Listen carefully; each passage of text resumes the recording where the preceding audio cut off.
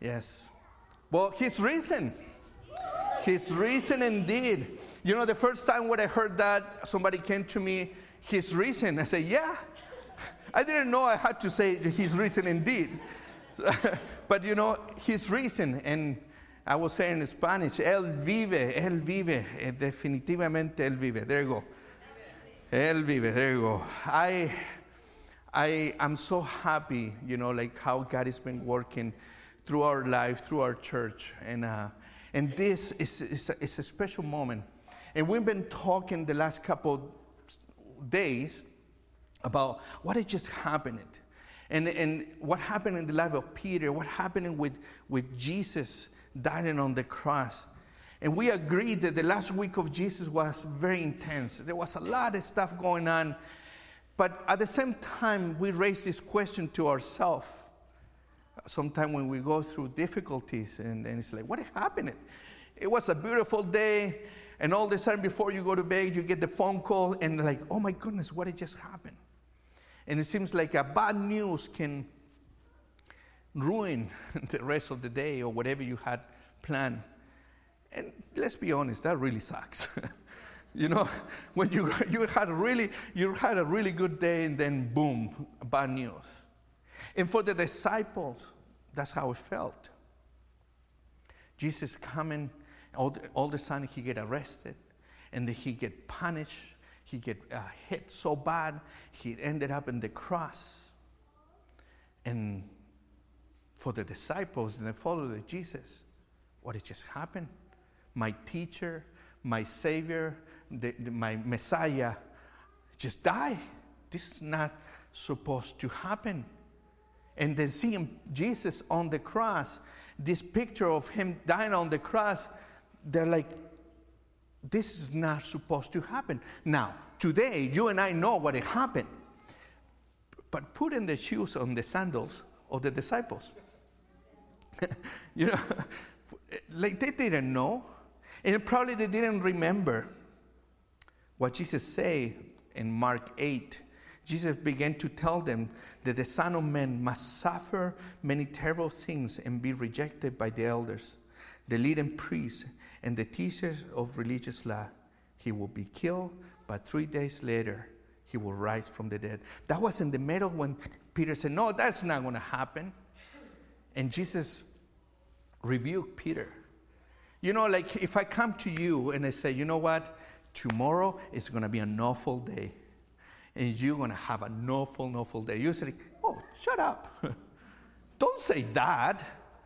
That's, but Sunday's coming. Don't say that. Like, don't talk to me that way. You want to say something that is, it's going to be good. Don't go with that tone of voice. Don't go like that to face a situation. That's what we said. And that's what Peter was trying to say to Jesus. And Jesus says, no, you don't understand. You don't get the big picture. Jesus died on a Friday. They buried him.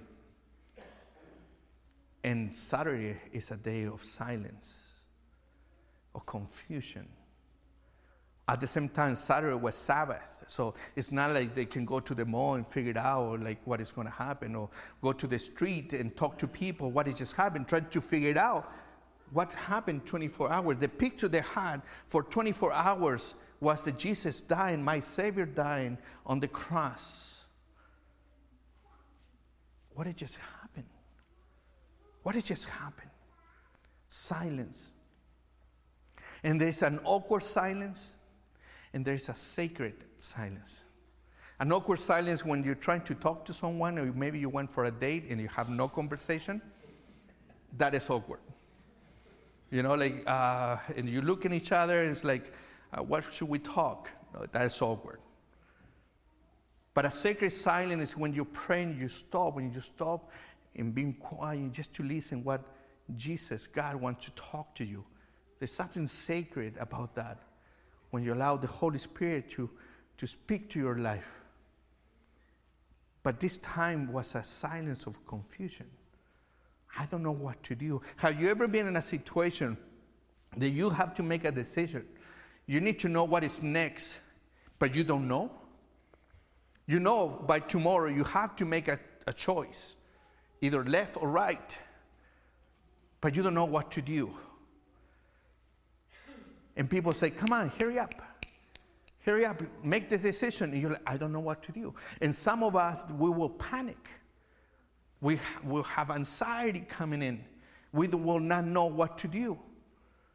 And it's a little bit similar what happened to the disciple. The cross is not the end work of Jesus. It was the beginning. For the disciples, seeing Jesus died on the cross, it's like, why this happened? We were just celebrating that he was coming to Jerusalem. He was healing people. He was very popular. It seems like everyone loved Jesus. And now he's on the cross, hurt and death. We celebrate today the work of the cross. For you and I, we know what it means, the work of the cross. That means that our sins are washed away by the blood of Jesus. But the disciples at that time, they didn't know. They see that something completely different. The foundation of the church or Christianity is not based on the cross, but rather based on the resurrection of Jesus. Anyone can die on a cross. Not just anyone can rise again on the third day. Jesus died on the cross, and everyone's like, this is over. Party's over. We don't know what to do now. Who's we going to follow? What is going to happen? And this is why the Christianity is not about gathering together in a building, in church, and all this. Christianity foundation is on the resurrection of Jesus. And that's what we believe. We don't believe just in a healer. We don't believe that God just can help us, even though we know he can do that. We believe he rose from the dead and he's alive with us in every circumstances we're going through. Everything. So it doesn't matter if we struggle, doesn't matter if we're going through some difficulties, doesn't matter our challenges we experience in life, we know Jesus is with us. That's the foundation of Christianity. And that's why the disciple, after Jesus rose from the dead, ministered the church and everyone. Not a base, oh, Jesus died on the cross, because at the time, everyone knew that dying on the cross is shame, is guilt, is something you did so bad that you deserve to die on the cross. But when they knew that Jesus rose from the dead, as he predicted, I'm going to suffer a little, but I'm going to come after 3 days. It wasn't that process of confusion. Jesus rose from the dead. He's alive. In Luke 24, I want to pick it up in verse 13. The same day, 2 of Jesus' followers, we don't know, it's not the part of the disciple. Today, the Jesus followers were walking to the village of Emmaus. Hopefully I say that right. 7 miles from Jerusalem.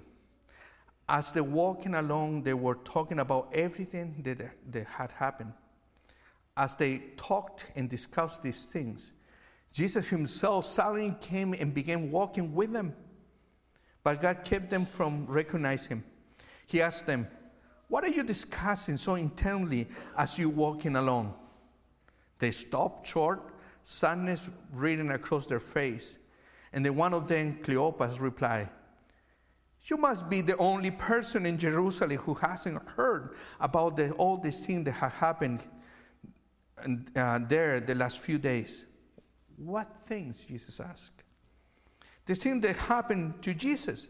The man from Nazareth, they say, was a prophet who did powerful miracles.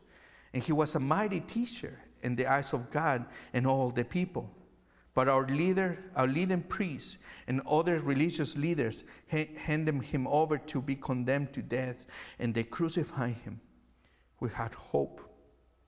He was the Messiah who had come to rescue Israel. This all happened 3 days ago. I told you, the disciples were confused. The disciple didn't know what to happen. It's possible being a follower of Jesus and being confused. Oh, yeah. Oh, yeah. I bet you sometimes you and I don't know what to do. It's like somebody. I was in the school time, and I got into a fight. And never fight at school is not good. That's not what I'm saying. But I'm saying I got into a fight, and I'm there fighting. And one guy slapped me so hard in my head. And I was like, ooh, this feels funny. And I didn't fall. And I remember like, okay, I need to stop. And I couldn't make a step. I didn't know if I should sit down. I throw another punch. I didn't hit the guy because I see like 3 guys. I won. That's all you need to know.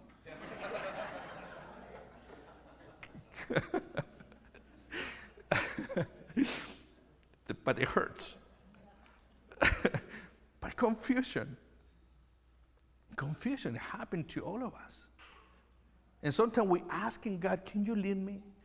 God, you say you're going to walk with me, but this disciple couldn't recognize Jesus.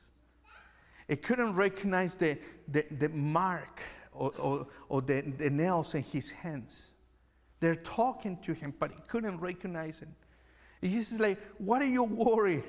What are these things you're talking about? And you know that these disciples are going away from Jerusalem, probably going back to what they knew. And when we step and we hit that wall and we want to give up on faith, we want to give up because we have tried so hard, we want to give up because we have tried in our own life so hard, do you know what we do? Our tendency is to go back to what we knew. And most of the time to go back, it means to go back to our addictions, to go back to our problems, to our old behaviors, to become angry again. Angry to someone, angry to God, angry to something. To numb a feeling by drinking, by smoking, by drugs, or just running away. Maybe go back to depressions and say, like, nobody cares, I'm alone. That's our tendency. We just want to go back because Jesus is dead. Therefore, there's no hope. There's no hope for the future. That's what the disciple knew at the time. And that's why we gather today. And this is why it's so important to understand that he is risen, because now we have a whole world full of hope. We know we can move forward. And we know that Christianity is now about being perfect, but know that I can rely on God and hold his hand, and we can walk together. I'm not going back. I said to some friends, I'm not going back, not even to gain some speed. I'm not going back because I know for me what it means to go back. But maybe you know better what for you what means to go back. It is possible to move forward, yes. It is possible. By recognizing who Jesus is. His resurrection of Jesus is a manifestation of healing. It's a manifestation of hope. It's a manifestation of freedom and deliverance. You know, this is why we talk so much about his risen, and we celebrate, and we should be happy and excited, not with the lemon face. Like, you know, ever suck on a lemon? You know, that face, don't ever do that face at church. I will call it out. But that's why we are so excited about being here. His race is not just, oh, God can help me with my problem. Oh, God just can help me with my addiction. Oh, God can heal me from my illness. It's not just that. And God can do all that. Don't get me wrong. The most important thing is that God has saved you from eternity of pain and suffering. That is the most important. That's why Jesus died for you and I on the cross. Now, the benefits of salvation is that He can heal us. He can take care of us. And we come in His name, we proclaim. That's what we were just saying about proclaiming His name is power. And we declare that over our anxiety or depression and all that because we believe what Jesus is. He's a miracle worker. He's a way maker. We sing about it. And we believe that with all our hand. But based on what? On the power of the resurrection.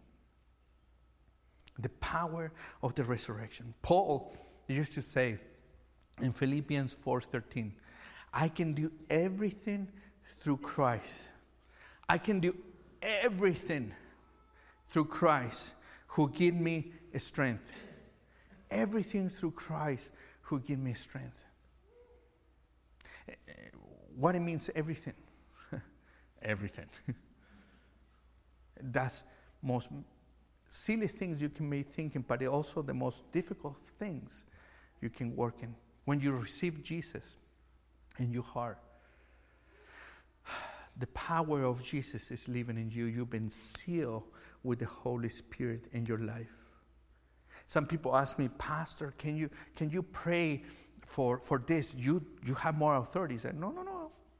The same power who lives in me, it lives in you. Remember this. The same power who lives in me, it lives in you. It's not that I'm closer to God than you. We are the same way. The same way. And you have the power of the resurrection living in you, going through your veins.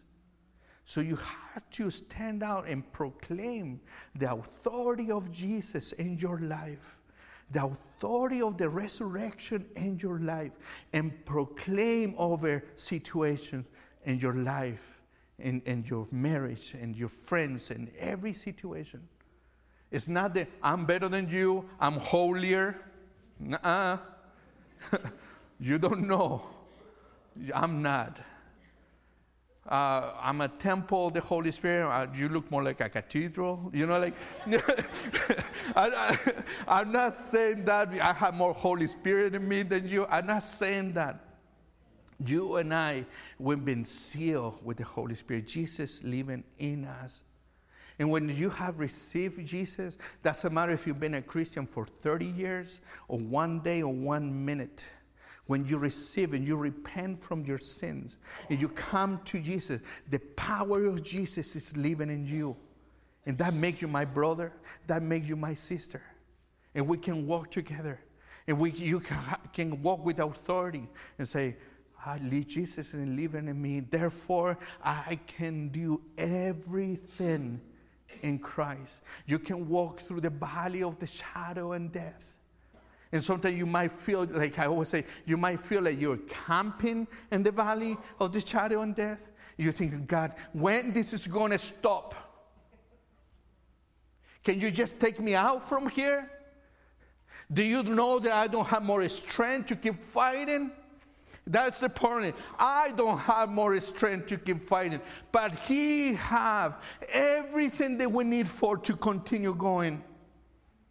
Don't rely on your own strength. Don't rely on what you can do. That's the problem sometimes with churches and myself. We stand up here, we go through situations for what I can do, what I can give you, Jesus. All I can give you is my life. And here I am, God, just use me. I remember praying when I became a Christian. And I said, God, I want more of you and less of me. But more time is more about me. I messed it up. I missed the point. And you know, I know for some of you, the last couple days and the last couple hours, the last couple months, it's been very, very difficult. I get it. I don't want to build a false hope. I want you to understand that you need to put your hope not in me, not in the church, not somebody who we think is more spiritual. No. We need to put our hope in Jesus. In Jesus. It's not about a denomination. It's not about a song. It's not about what Bible you read, what version you read. I know about who you listen. No, it's not about that. It's about Jesus. It's about Jesus living in your life. Jesus walking with you. Jesus going through the process of life. Jesus. We proclaim the name of Jesus. Before Paul say, I can do everything in Christ who strengthened me, Philippians 3, he's telling to the church, I want to know Christ and experience the mighty power. I want to know Christ and experience the mighty power that raised him from the dead. I want to experience that power, Paul's saying. I want to suffer with him. Wow, that's Paul. Good for you, Paul. I want to share his death so that one way or another I will experience the resurrection from the dead. I will experience the resurrection. You know, experience the power of Jesus working on us. It's not something that we say, you know what, that's for them. They've been praying longer than me. You're so wrong. You're so wrong. That's why we stand up and proclaim the name of Jesus. We proclaim the power of Jesus in our life. In church, it's not about we're gonna hold hands and sing Kumbaya together, and and see what happened. The church is about having authority of Jesus. So when you go to work, when you go to a hospital, visit a friend, when a friend's calling you, hey, help me, I need help. Can you help me? Can you pray? Can you send a prayer request? Oh, I'm gonna talk to Pastor Jorge. He's way more spiritual. You should see him how he walk. Don't do that. Don't do that. Remember, the same power who lives in me lives in you. Therefore, you have authority in the name of Jesus. When you say, in the name of Jesus, I will pray and I will break every stronghold. In the name of Jesus, you're proclaiming the word of God over situations. What are you proclaiming? Salvation. What are you proclaiming? The power of the resurrection over every situation in your life. And we submit our will to God. It's not what I want. In the end, it's come what He wants in our life. This is why it's so important when we sing about speaking the name of Jesus. We don't speak the name of a denomination. We don't speak the name over just a Bible verse. We speak the name of Jesus over our depressions, our problem. Why? Because it gives hope. Why? Because it reminds us that we are not alone. Why? Because it brings freedom. Why? Because it brings healing. Why? Because it will liberate us from what we're going through. You know, the world can be falling apart, but we can be here. Remember, this now we don't gather because it's what we do on Sunday at 10 in the morning. We gather here because we remember what He did on the cross. It's not just about singing hymns and reading the Word and go back home and check the box of church, check and done, now ready for next Sunday. It's about experiencing the power of Jesus in our life. The prophet Ezekiel is having these pictures, this vision of a valley full of bones, dry bones. And the Spirit of God came to Ezekiel and said, can you prophesy over this bone? Can these bones come alive?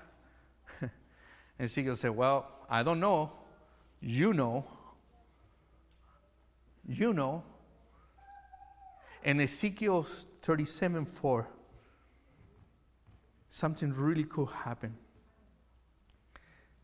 Ezekiel 37:4 say, then he said to me, prophesy to this bone and say to them, dry bones, hear the word of the Lord. Dry bones, hear of the word of the Lord. I will tell you today, you can prophesy over the situation you're going through. You can prophesy the name of Jesus. Jesus in my marriage. Jesus in my kids. Jesus over my addictions. You keep fighting over your addiction. You don't know how to get rid of it. Keep proclaiming the name of Jesus. You keep fighting, you know you've been healed, you've been sick, and you know keep fighting, you're running out of the strength, and maybe the truth is maybe you're not going to heal. That's the truth. But you keep proclaiming the name of Jesus. You keep holding on. But when you proclaim the name of Jesus over your life, you're going to experience freedom. You're going to experience freedom in your life. You keep fighting. Maybe you keep failing, but you keep fighting. Why? Because in the name of Jesus, there is hope. You can prophesy. Now, I don't need to be a prophet to say these words and have this vision. Today, the power, I don't know if you get this part, but the power of the resurrection lives in you. That's why we say He's risen.